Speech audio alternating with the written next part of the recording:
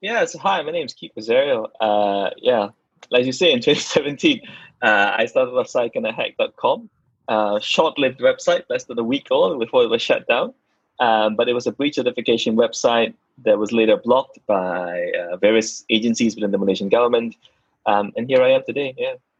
Okay.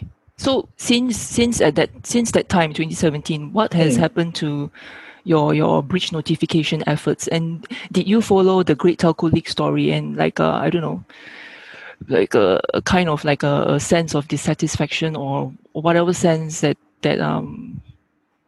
was brought about by your short-lived your website having to close down so prematurely, So and prematurely, yeah. yeah, and it was kind of an injustice because you were doing a service. I think personally, I think it was a service for the Malaysian public, and a lot of people were actually interested to know whether they were actually hacked or not. You were doing a Yep. great thing, a good thing, right?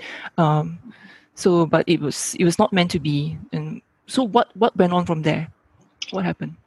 Um, Yeah, I mean, it's all water under the bridge right now. Trying like to dwell in the past, but yeah. So I mean, the website was launched, I think, I forget now. I think a Monday or a Tuesday. It was blocked by Thursday afternoon. Something along those time frames. I forgot the Okay. actual dates, but yeah, and I shut it down in about, I think it was Saturday. So it's roughly 5 6 days end to end from start to finish. Mm. Within that time, a couple 100,000 people came to the site to check whether they were breached or not. Part of the breach, most likely, if you had an account in any telco registered under your name, you were in the breach. Just a matter of which numbers were in that breach at the time. Mm. Um, yeah, I mean, injustice is a big word, I think, but I mean, subsequent to that, I did sort of follow up, and we did have a couple of conversations with the PDPA commissioners. So both of them, there were two commissioners at the time.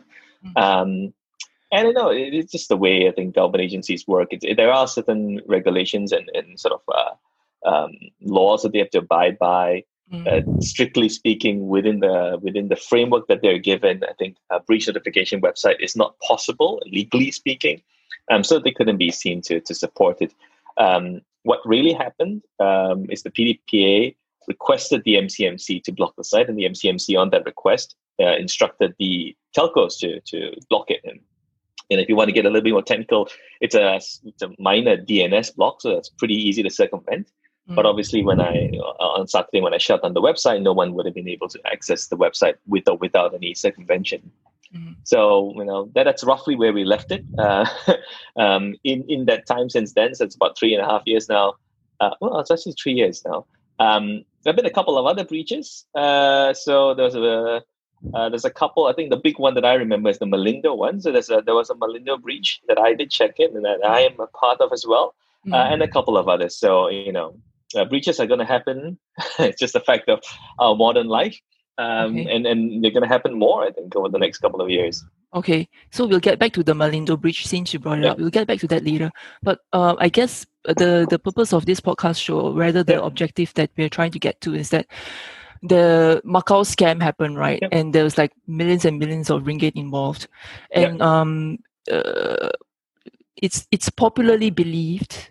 Is alleged that a Macau scam happened because of the Great Telco Leak data that was leaked because of the Great Telco Leak in 2017. Actually made the Macau scam possible. If in your opinion,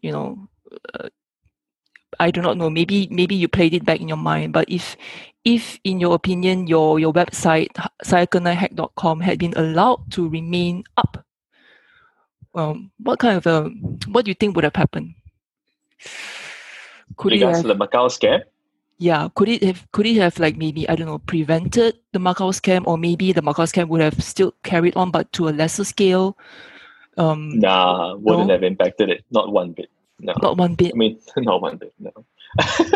um, the Macau scam is actually a pretty smart thing, right? If you think of it like a bad guy, right? So Yes. it sort of it plays on regular human emotions. It plays on like the fear part. So you get a call from someone, Mm. and you're in an emergency situation. Either it's some guy pretending to be an inspector so and so from some police station or something like that, and so they like basically scare you into staying on the phone and transferring money out in the process. And depending on who you ask, they basically can walk you through even setting up your e-banking account, doing all of that while you're still on the phone, right? So you got no time to call anyone or tell anyone, and that sort of work. It sort of preys on people who probably would never have come to sciagonahack.com, and even if they did, I don't think that it would have made any difference, because you under those sort of circumstances, they sort of create this artificial duress.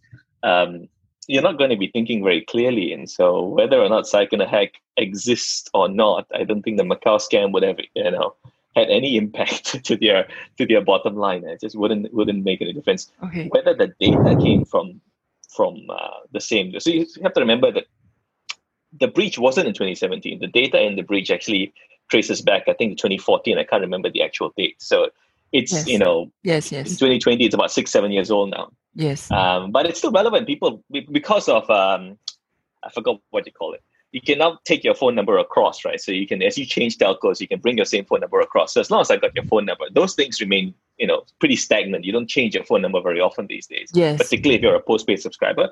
And your IC number is permanent. It's chopped. Yeah. Exactly. Right? So I don't think there's any evidence to suggest that these scammers use it. But, if you were going to look out for this, every once in a while, I get some random email from some random guy asking me to sell him the data, or asking me to whether they can find their long lost uncle or their long lost brother. They sort of give me the name. I don't accede to any of these requests, because it'll be in proper use of the data. But it's not that hard to find the data. It's not that hard to process the data. It's not that hard to load that data into a database, and it's not that hard to figure out who are the most vulnerable. I.e., select star where your IC number is starts with 47 or 57 or some, because you can tell your age or the age of the person from the IC number. It's a very strict correlation. And so if you want to target older, elderly people who, going to have more money. So when I was 20 something, I had no money. So you don't target young people, target old people. It's very easy from this breach to get basically all the data you need. You got a phone number, you got an address, you got a name, and you got an IC number, roughly enough to pull off anything, right? And the IMEI and the IMSI. Yeah. Prof, you look as though you have something to add. Yes, I do. Thank you very much. Okay. It's interesting that you brought up that the entire Macau scam was based on people's fear. Generally, I think there are a few aspects that we can look at here. First is collection of personal information, unauthorized secondary use of information, and then improper access. So in situations like this, we always have, there is a balance between what the responsibilities of those entities that collect and use our data, and also the part of the users themselves. Yep. Yes, there is a lot that, when I read, whenever there is an incident of a breach, then what we read on the media is that we are warned that we have to be aware of this, we have to be careful and stuff like that. But yet, to a certain extent, we surrender the control of our information to these entities. And in that sense, there's nothing that we could do. Yeah. So what are your thoughts on this? Another thing that you brought up just now was that the elderly people. In some cases, if you look at the generations of mobile phones that we have now, our elderly people, how much do they know how to use it? In most cases, they actually pass it to their friend or someone else to help them set up the mobile phone, or they can learn perhaps a little bit, but which doesn't give them control over what they can and what they cannot do. So what would be your thoughts on this? So start with the first one first. Yeah, I mean, it's part of living in the modern world. They have to give people your data so that they can do things. And if you want to register for a telco, you have to tell them where to send the bill to. You have to tell them your name, and you have to give your IC number. You walk up to any private condominium, any gated guarded community, you have to identify yourself. And the way you identify yourself is you present your identification card. It's your IC card, right? It's you say, well, I am who I am. Here's the government issued ID, and there's a number there, and then some guard somewhere might write it down in some book that never gets cleansed at any point. But basically, part and parcel of living in the modern world requires your data to be somewhere. And yeah, you lose some of this control. So you give data to telco, and the telco lost it. Nothing you can do about it, right? The only option you have is basically not get on a telco, which is pretty unreasonable, right? There's just no way. you have to have some sort of telco account to sort of operate in the modern world.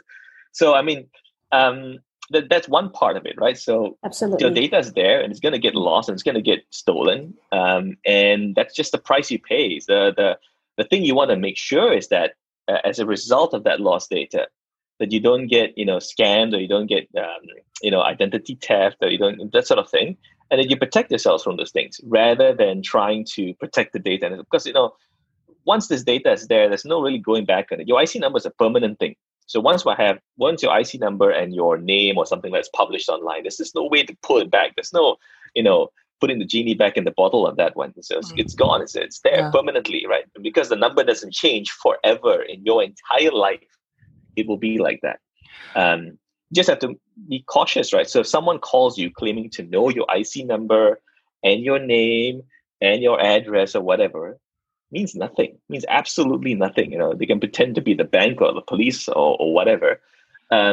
Really, that information is public knowledge at that point. And it's worse when it's the reverse, right? It's worse when you call someone and want to do a legitimate transaction, say with a bank or whatever, and then the way they prove you are who you say you are is by asking you these sort of knowledge-based questions, right? What's your name? What's your address? What's your phone number? Again, all that information is public knowledge. The fact that you know them doesn't really prove you are who you say you are. It just proves that you have access to some data on the internet. I think go on. I think what was really scary was that when the news of the telco leak actually happened, and I saw the various types of data that was out there, which was the IC number, address, phone number, device number, right? IMEI and the IMSI. I actually asked I was in the chat room, right? It was a cybersecurity chat room. I actually asked all the people in there, if you had this information and if you were a hacker, how would you use it to, get your millions, to get your ill-gotten gains? How will you leverage it? How will you take advantage of it? I did not get very much a response to that question. And there I was thinking that, if I was the hacker, I would think up some elaborate and very highly technical way to scam people of their money and things like that. But shortly after that, there was suddenly a spike in scams, right? Because when you're in WhatsApp chat rooms and with the community, if you interact very regularly with the IT community, somehow there'll be news about scams, going around. And there was a spike. Seriously, there was. And there was a time where I would tell my mom, hey, mom, be careful when you receive calls from people whom you think you trust. Like, for example, people from banks or people from the courts or people from police, and they're not who they say they are. I warned her. My mom is an elderly person. And despite this, right, the Macau scam still happened. It's not that it happened overnight or whatever. People knew about it. People knew that their information was out there, and it was even covered in the news in Malaysia. I'm not sure about Singapore, but it was really covered in the news in Malaysia that scams like this were happening. And then fast forward to today, boom, there's a name for it. It's called a Macau scam, and there was millions involved. It still happened anyway, Yeah, it still will happen. Scams are still going to happen, right? So, I go back to Malaysia very often. Every time I go back to Malaysia in Klang, by the Kesas Highway, there's this one guy who walks around with a neck brace begging for money. And it's the same guy, like 6-8 months. Every time I go back, he's always there. He's begging. He's always getting money. But there's a different type of scam that sort of preys on people's sort of generosity and people's sort of, no one's giving their life savings to this guy, but he seems to be making a pretty decent sum of money, begging along the the traffic lights. But it's a different level of scam. But scams will always occur. They just like regularly.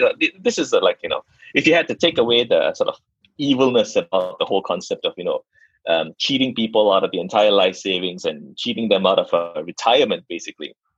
The scam is actually pretty well constructed, right? It's aimed at the right people. It's got the right knobs that it hits on human emotions.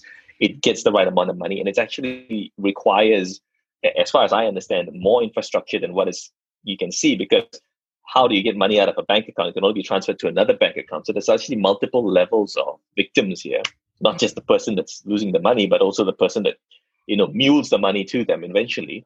And millions of dollars is not small cash. Yeah. And then here's the thing, Keith. Don't you think also there is such a waste that we made it so easy for them? Yeah. that all of that data since 2014, literally like handed over to them. And we made it so easy for them. There was all the data, right? They could use it, and they did.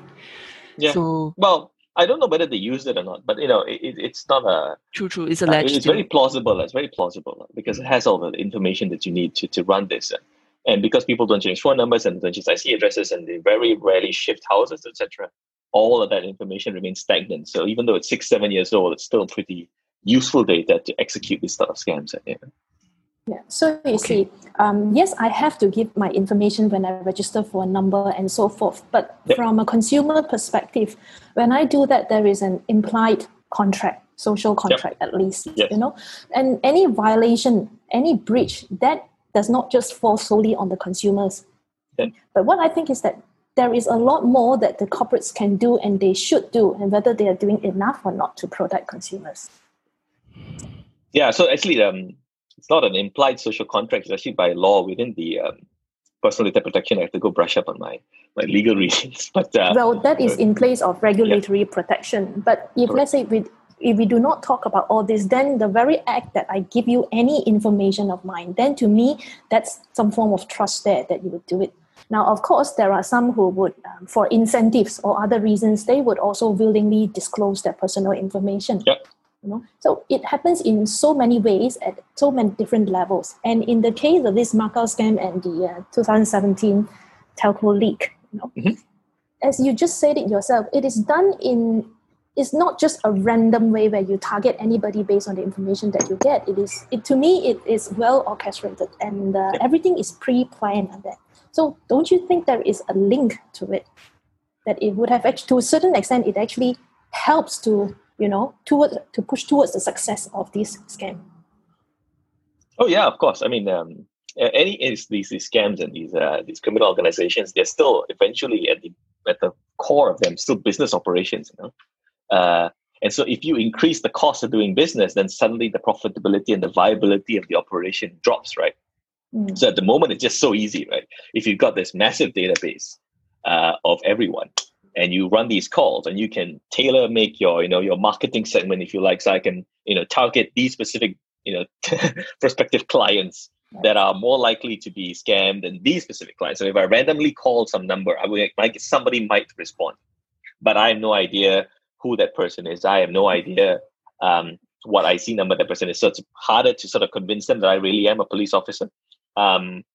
Plus, I have no idea what demographic they fall in. So they might be, young and have no money and nothing to be scammed of. So that sort of random calling wouldn't work because the cost of doing the business would be too high.